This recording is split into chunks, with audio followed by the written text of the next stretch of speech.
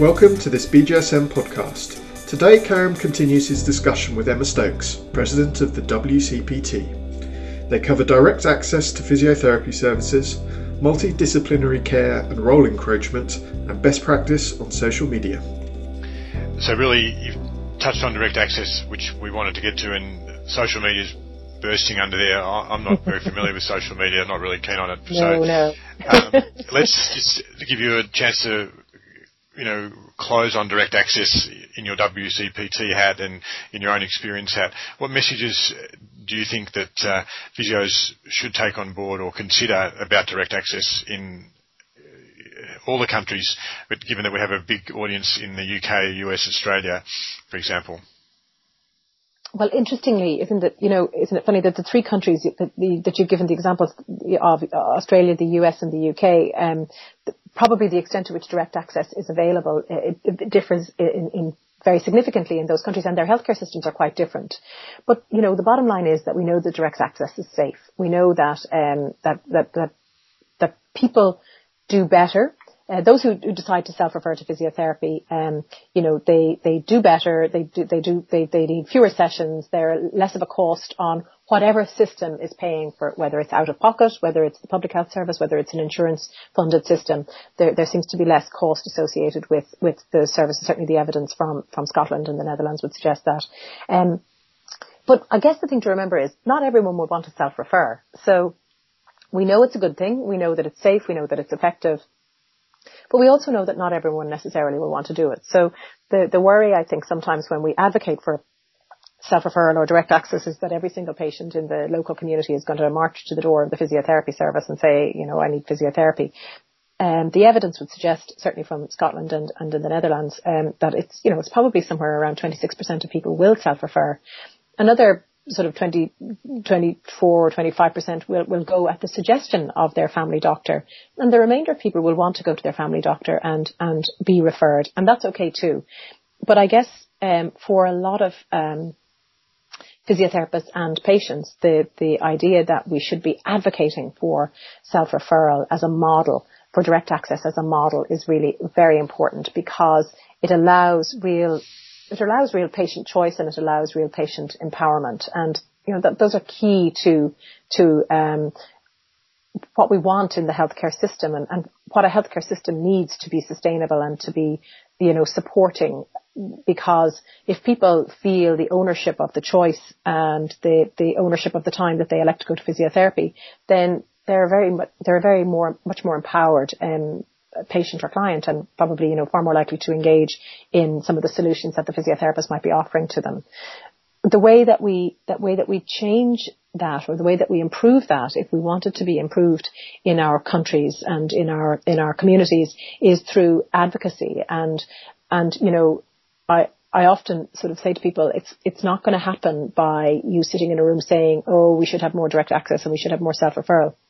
It's going to happen by you getting involved, by you being a member of your professional association in your country, and, in a lot of cases, stepping up to the plate and being involved in any of the advocacy campaigns that need to take place to help that happen.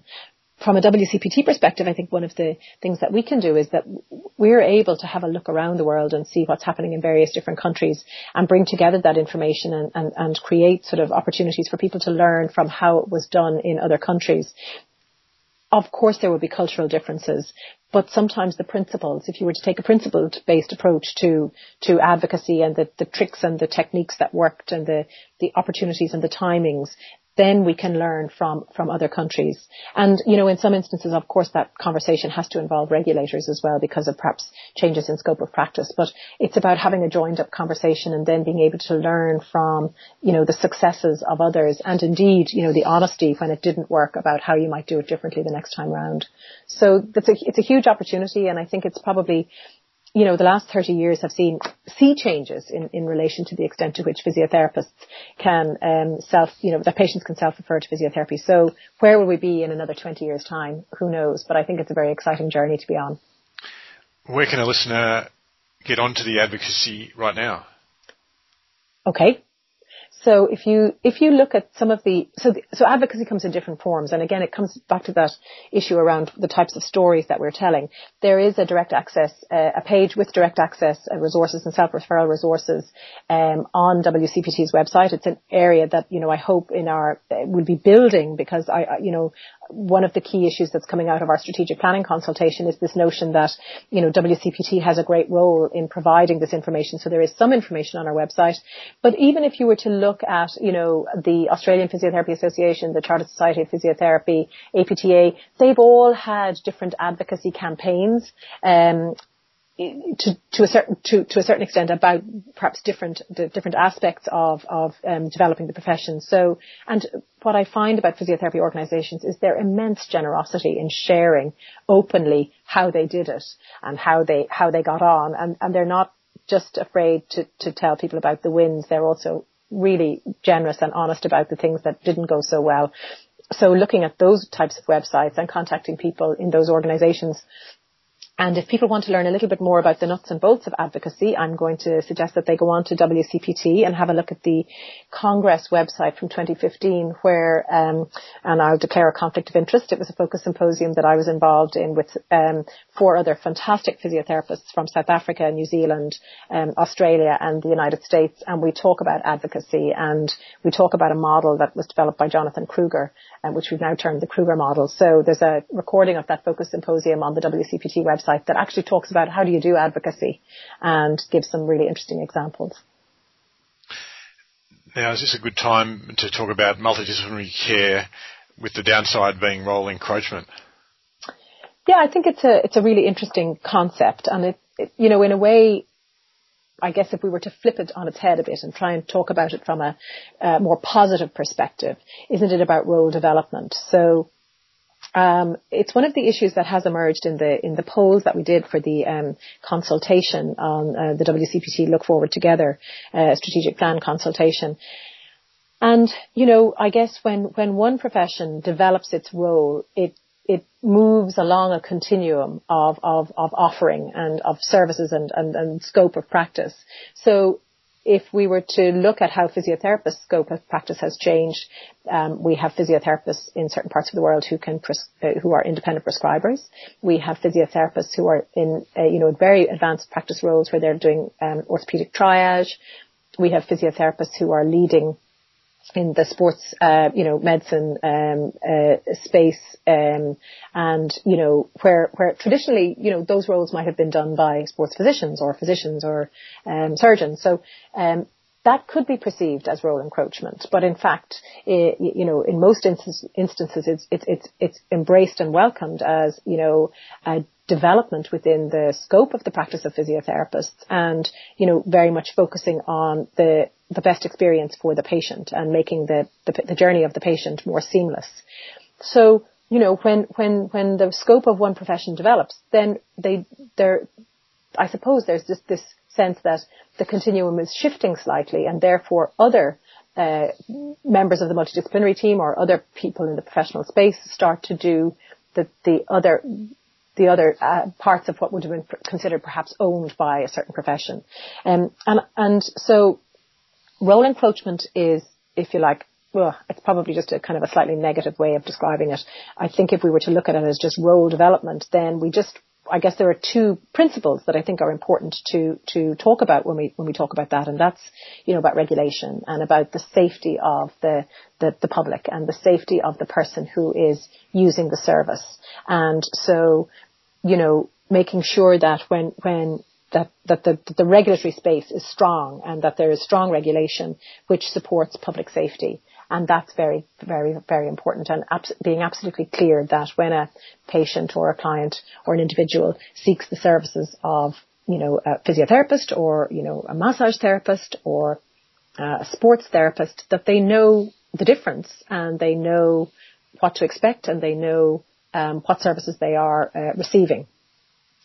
The other aspect then, I guess, is this sense of, if we keep the patient or the person at the center of this perspective, getting the right services at the right time in the right way are really important. And sports physiotherapists are incredibly well positioned to look at the whole patient and to work within a team very well, and to be able to spot when something is a straightforward, sports injury, and to be able to spot when something has red flags and, that needs to be investigated further, and the person needs to actually go and see a physician. So I guess, perhaps as an educator, it's easy for me to know what my job is and how to do it. I'd always be, again, slightly nervous about, commenting on this in various different spaces where people probably feel slightly threatened, by another professional group encroaching on their role. But I guess, as physiotherapists, we have to recognize that we have moved into other scopes of practice, advanced practice, and how has that felt? And how have we experienced any challenges in that regard? And then recognise that we have a very defined, a clear role in certain areas, and that perhaps we will be leaving some parts of those roles behind to develop in other areas. So I guess as long as everyone is clear and that the person at the centre of all of this, who is the patient, absolutely knows the services that they're getting and that they are safe and being appropriately treated, is the most important consideration, I think. And probably a good place for me to mention that the BJSM has very broad multidisciplinary audience and subscriber base. So we have all the professions you touched on as folks who partner with BJSM and have access and provide direction to us. So thanks for those comments, Emma. I want to just move on to social media. You're really forcing me to. And it's something that you've commented on before. You've got your fantastic podcast with the MACP where you touch on it. Let's look at it maybe from three different scenarios. Again, our person in private practice who's busy and they're reading and hearing that they should be spending time on social media, either personally or in a marketing sort of form. Someone who might have access to the professional club, a high-profile physiotherapist, would be a second scenario. And then someone like Emma Stokes, who is the president of WCPT. Why don't we look at each of those in turn, beginning with the first one that I suggested?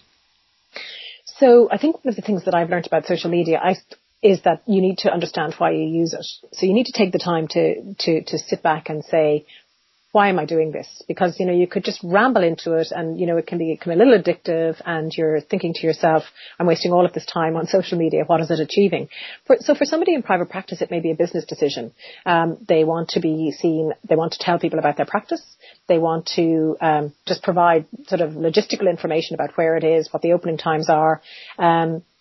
The other aspect of that is if you are an owner of a private practice and you want to, be seen as a thought leader in the area that you're providing services in, then that may be a different reason. So in other words, you're thinking very clearly about if the people who attend my practice are following me on Twitter or on Facebook, what am I posting about from a professional perspective that signals, information that might be useful to the people that attend your practice. So in a way, it's about profile raising, it's about engaging with the community, it's about telling people you're out there, and perhaps also about being, recognised as a thought leader in your field, but it's also about perhaps patient education. So about providing resources to people who attend your practice, who've come for a few sessions, and then they're set up and they're off and they're doing their exercises and they're checking in with your Twitter feed because you're posting about interesting educational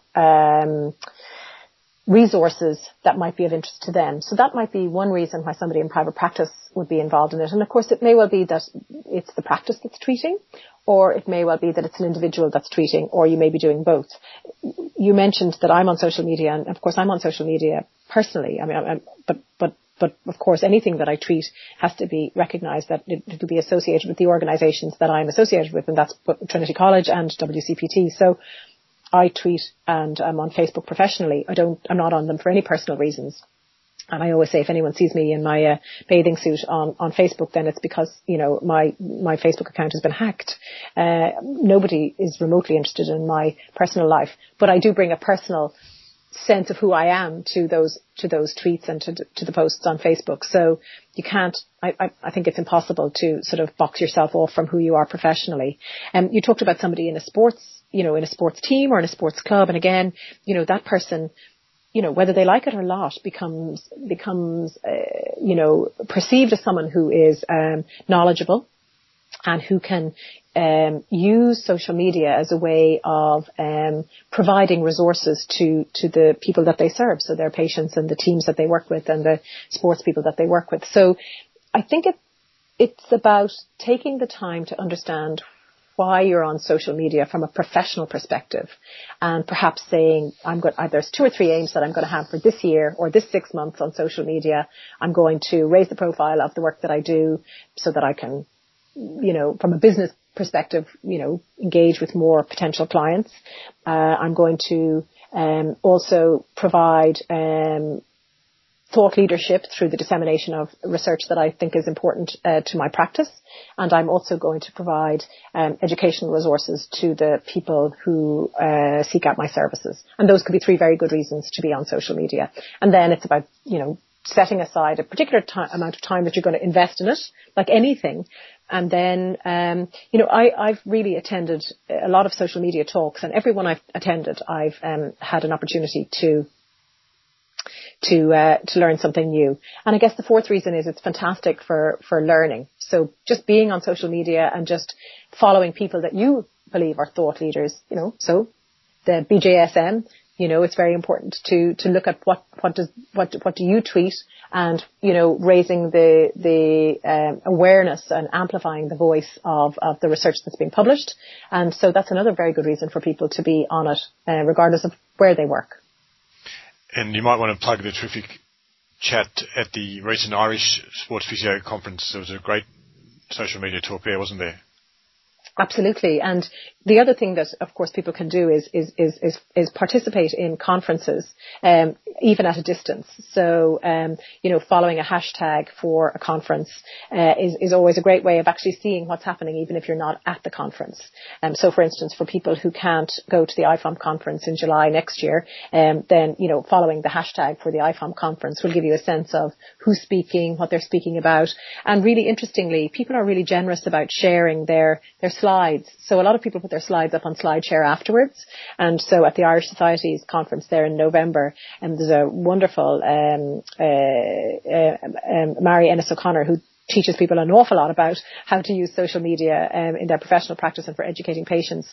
And she gave a great talk, and then her slides were available on SlideShare afterwards. So not only being a learning resource at a conference, but also providing the learning resource afterwards. So there's just loads of opportunities. And if people are curious about, physiotherapists are curious about how to get involved with social media, there's a fantastic website called PhysioTalk, which is just one website that I'm familiar with, which provides lots of really great tips, but also runs tweet chats. And tweet chats are another interesting way of getting involved in global discussions about particular topics. So they've run a tweet chat on a variety of different topics, and in fact they're running a We Communities conference on the 29th of February, again one that can be followed on a tweet chat, so or on a hashtag. And the APA ran a really interesting one on men's health in the summer, and that ran for 24 hours and involved physiotherapists working in men's health from around the world. So there's just loads of opportunities to engage in different ways and to find out what's happening in the research and practice areas and the developments there, as well as following, the latest research through following other people who are tweeting about that. And if you're listening and just about to be done, you feel on social media and glazing over going, if there's any more Twitter, hashtag, tweet chat, I'm going to turn this off. Just hang in there for a sec. One quick one to finish on the social media, and then we will come to a couple of big highlights for sports physiotherapy. Emma, you bit Twitter sort of focus there. You like the Twitter, but if someone's deciding between Facebook, Google+, the blog, the podcast, YouTube, for their business, how do they decide that? What the thing is, I guess it's about the time that you have and the impact that you want to have, and also what intuitively feels right for you. I'm not brilliant on Facebook, it has to be said. It's just Twitter works for me intuitively in a variety of different ways. And I think you also have to be careful that you don't over-commit. So, if you're a sole practitioner, I'd say choose one or two. There's all sorts of clever ways that you can connect them up through Hootsuite. So, in other words, you only post on one and then it's posted on a variety of different other ones. Look, what's worked for me is Facebook and Twitter, and that's just a personal choice. I would say if you're not sure, get some professional advice. Or have a look online to see what advice is out there in terms of, what other people have found to work, or, be curious about what other people are using and have a look around on social media and don't try and reinvent the wheel. There's plenty of fantastic, examples out there of how people are using it. There is so much choice. That's sometimes why people don't get started. So I would say don't let the choice stop you from getting started. Get started with something on social media, and then you can start to grow your presence. And if you feel that you're just not able to do it, have a look at, a conference that's running, near you, and go along and see if there's a social media session at that, because you will get some great advice at those social media sessions. Thanks for listening to this podcast. Look out for part 3 with Emma and Karen, which will be broadcast soon. Stay in touch via the usual social media channels, and as ever, have a physically active day.